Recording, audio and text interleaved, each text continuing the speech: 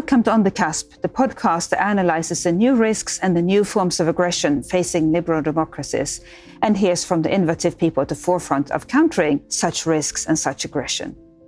I'm your host, Elisabeth Braw, and I also lead RUSI's Modern Deterrence project, which studies such hostile activities and such risks and what to do about them. Think predatory economics, insurance gaps, and cyber attacks. You can find On the Cusp wherever you find your favorite podcasts. And to learn more about modern deterrence, visit www.rusi.org/modern deterrence, where you can also sign up for our mailing list. And you can tweet me too. I'm Elisabeth Braw.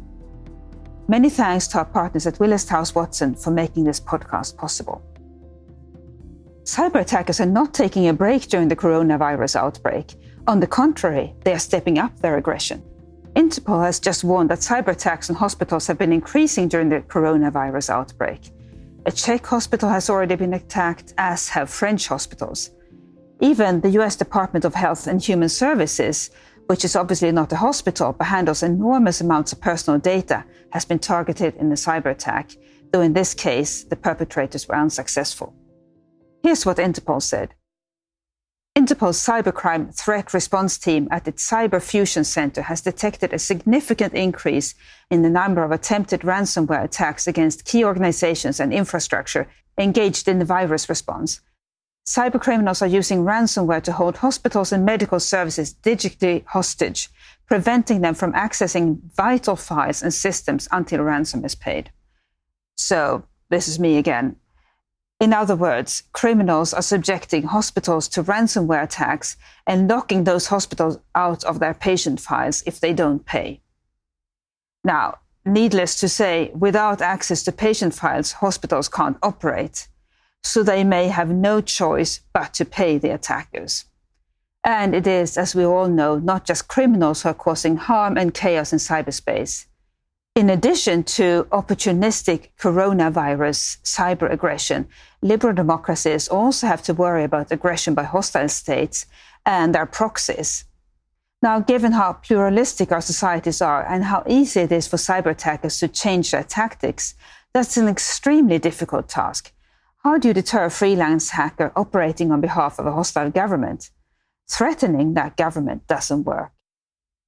As a side note, in the upcoming issue of the RUSI journal, Professor Gary Brown of the National Defense University and I have an article proposing a new kind of cyber deterrence directed at specifically those kinds of people, i.e. proxies operating on behalf of other governments. But meanwhile, the cyber attacks continue and increase. Now, the US Congress has taken an excellent step to try to remedy this situation. The Cyberspace Solarium Commission is a high-level bipartisan commission appointed by Congress, and it has just delivered its recommendations about what needs to be done. Just before the commission delivered its findings, I sat down with Commissioner Samantha Ravich, who is also the vice chair of President Trump's Intelligence Advisory Board, to discuss what the commission was going to recommend. Now, RUSI is a very busy organization, but we were lucky to find the last room available, which is what one might call the tower room at the very top of the building, and it comes with an echo. My guest today is Dr. Samantha Ravich, a member of the US Cyberspace Solarium Commission, a congressional commission, bipartisan, comprising members of Congress and the administration, wider US government, charged with a quite formidable task of figuring out how to protect the United States against devastating cyber attacks.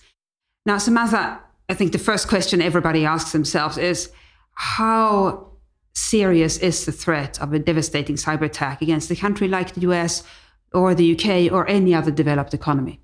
Well, thank you. And thank you for having me on the podcast. But before I answer that question, I just want to clarify that the Cyberspace Solarium Commission is not just dealing with devastating cyber attacks, which I will talk about, but also how the U.S. government and the U.S. private sector, the U.S. economy, the U.S. citizenry needs to live and act in this day and age where everything is connected in cyberspace. We are so vulnerable at every level of our livelihoods, of our health, of our welfare, of our national security and national economy. And the Cyber Solarium Commission is intended to look at that landscape and how we are best positioned to live and thrive in it, because the threats are formidable.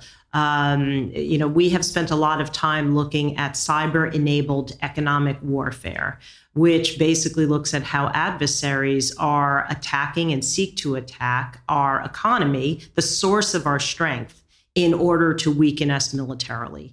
And we have seen it over and over again in exploits of our grid, in exploits of our banks, in the theft of our most sensitive technology, driving out of business through cyber attacks, a number of companies, and ultimately attacking the networks in our government. And that actually is a quite depressing picture, which makes one think that actually there is no chance of defending a country against such aggression. And so that makes your commission's task even more daunting. That's right. It is daunting, but there is a path forward, not a path forward to end up where you will never be at any risk. That's a kind of a foolhardy task, but a path forward to a place where we are more resilient and the costs to the adversary have increased if they do decide to attack us. And the report kind of focuses on what we call layered deterrence. It has three aspects of layered deterrence. It is deterrence by entanglement, let's just say, where we are working closely with partners and allies, but also understanding what do the adversaries want from the global commons, how to get them so involved in the global commons that it will be to their detriment if they undermine or attack it. It is also deterrence by denial. And this is a major component of the report. It is shoring up our resiliency of our government, of our private sector, of our critical infrastructure, of our allies, so that the adversary, again, is the costs are increased. It's harder and harder. It is not worth it to attack us because we are so resilient and we can take the actions after we are attacked. And of course, it is deterrence by offensive measures, meaning that the adversary is very clear in their understanding of the pain and suffering they will face if we are attacked. These are incredibly useful responses, but who is going to do them? So I think there are two aspects to your commission's task. First, how likely is it that the US, or a similar country, in fact, because we can all learn from your report, which, by the way, is now available on the internet. So the first question is really, how likely is it that the US or a similar country will be hit by a serious cyber attack? And then the second question is, who should respond in the manner that you have just described? Is it just the US government or the government? Is it the private sector as well? And if so, what is the role for the private sector?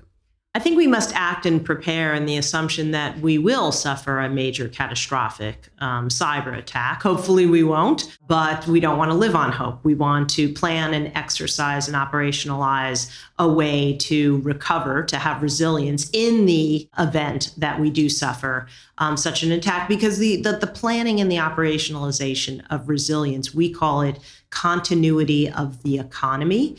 Ensuring that the major components of the economy can quickly recover, is also a plank of deterrence.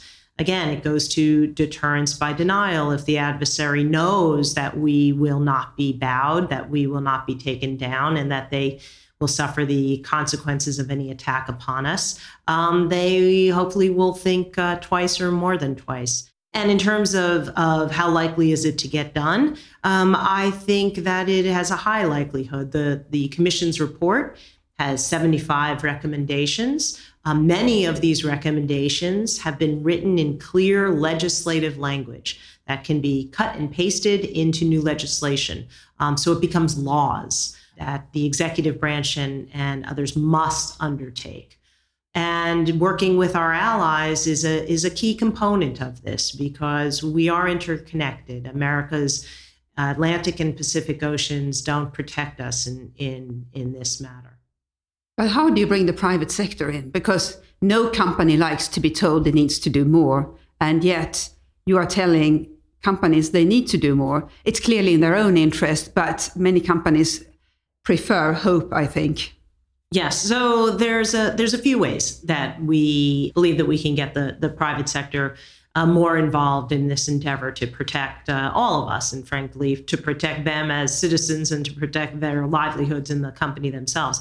The first is that those companies that are part of critical infrastructure in the United States, there are authorities in the U.S. government that allow, it's called the Defense Production Act, that will allow the government to work in very specific ways with private companies and do planning for day after events.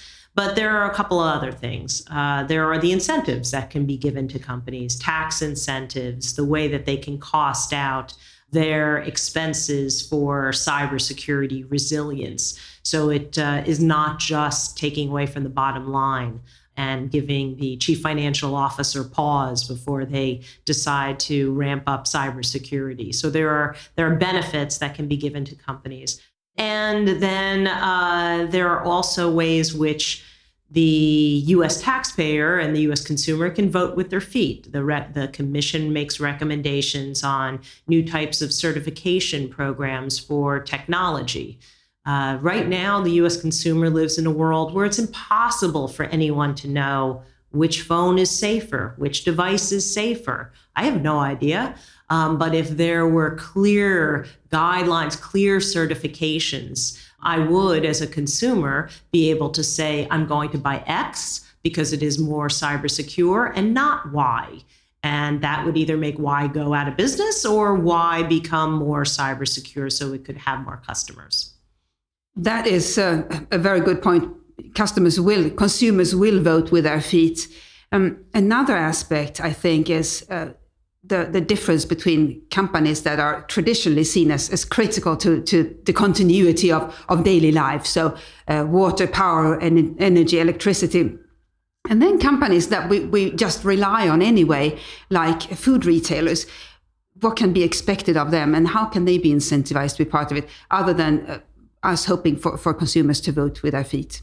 Yes. So, clearly, in the States, we do not want to impose more regulation. We have no interest in, having more regulated industries. But in truth and fact, players like Walmart, who have been good stewards in national emergencies, hurricanes and earthquakes and the like, are part of the critical infrastructure of the United States. Because if there is a major cyber attack and certain grids go down and water becomes unpotable, people will go to their major chains like Walmart and look for food and water and other supplies.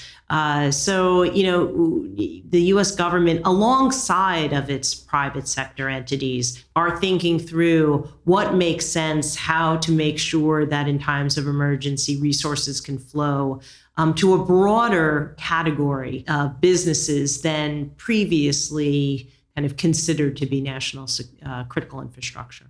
Now, that's all part of the resilience part, deterrence by resilience. You mentioned denial deterrence by punishment as part of the Commission's thinking. Can you tell us a little bit about what deterrence by punishment should look like? In other words, how do we signal to our adversaries that they will suffer consequences if they attack us? So the Department of Defense last year, the year before, published their cyber strategy and included Defend Forward as a key component of the strategy. And what the commission has looked at is how to take that Defend Forward concept, meaning we can't wait until our networks are attacked when we see planning or operationalization by the adversary to attack our networks. We can defend forward.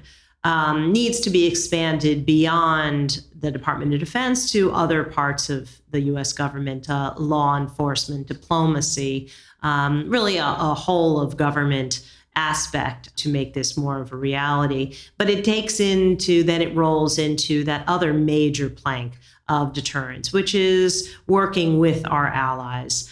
And on any of these things, whether we're talking about international law enforcement efforts to go after the major players and those that run them, we need an international effort to do it. It has been successful in the past and in different various fields, and it has to be a key component. The other piece of the working with allies, and this is a key piece that really goes across all three layers of deterrence, is how to protect the data and in what form and where. Because as we look towards resilience and reconstitution, we may want to think about working with our allies more closely to protect seed data of critical infrastructure in one country versus another, or potentially we store each other's. So if your house burns down, you can come on over to mine and vice versa. We are actually in this together. There is no separation. And these are two really fascinating parts of the report. First, what one might call the doomsday vault of data, so similar to the doomsday vault of seeds that sits up in Norway in a cave somewhere. And then the second aspect that is so fascinating about the Commission's recommendations is the digital embassies, essentially, where one country agrees to host the critical data of another country in case that country is hit, and it's a mutual arrangement. Can you tell us a little bit more about what that would look like, and have you discussed it with allies? We have discussed the notional idea. Again, this is a commission with its recommendations coming out. Most of them will be legislative. There will be others that will be recommendations to the executive branch. This is a congressional commission. We have, three separate but equal branches of government. The legislative branch can only do so much. And working with allies on this, again, it has been discussed. How we operationalize it will have to be paced. But there is a lot of interest and a lot of understanding that not only is this the idea of hosting each other's seed data good in and of itself, it is also good in terms of it shows the strength of alliances. We're not going to host the data of an adversary. We're not going to let them host ours. They might take it, they might steal it, which is what this is all about, preventing that. But, alliances are absolutely important in this endeavor. They are. And it has been absolutely fascinating to have you on this podcast. Just one last question. You are a Republican. You serve as the vice chair of President Trump's Intelligence Advisory Board, and you're a member of the Cyberspace Solarium Commission, which is bipartisan. And I think it's so fascinating and actually quite encouraging that the Commission has come up with all these really extremely productive findings, despite including members of both parties and, in fact, different parts of government. Can you tell me a little bit about the working environment within the Commission? Were the conversations productive? Did you fight along partisan lines? It has been a wonderful experience. We've spent almost 7 months on this, almost every single Monday for 2 hours, 4 sitting members of Congress, 2 from the Senate, 2 from the House. Our co-chairs are the members of Congress, 2 of them. One, Senator Angus King, who's an independent and caucuses with the Democrats. One House member, Mike Gallagher, a Republican from Wisconsin. As you said, there were 6 outsiders, of whom I'm one, a fellow who's head of a major utility, and 4 deputies from agencies in the U.S. government. They came, all 14 of us in the staff came almost every single Monday for 7 months, 2 hours. You'd be hard-pressed listening in to know which were the Republicans and which were the Democrats. There was often heated discussion, but it was about serious issues, not the politics. Can you have deterrence in the world of cyber? Those types of things. Are the nuclear analogies relevant in today's world? This had nothing to do with politics. People were serious. They were respectful. And they, again, it was just an honor to be a member of this commission. And the results are something that I think many other countries will look at. And in fact, they may they are likely to decide to set up similar commissions, I think.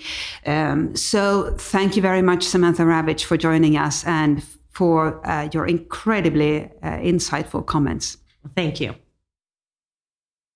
Do food retailers have a role in national security? Now, a number of weeks into the coronavirus outbreak, I'm sure everyone has realized they do. But how do you incentivize private companies to do their part for national security? Do you do what the Cyberspace Solarium Commission has proposed, or are there other ways? And should more countries defend forward like the US Department of Defense does? Tweet me your thoughts and suggestions, and my Twitter handle again is Elisabeth Braw. Many thanks to our producer Tom Ascott. We'll be back very soon with another episode and another guest who is doing pioneering work. See you on the cusp.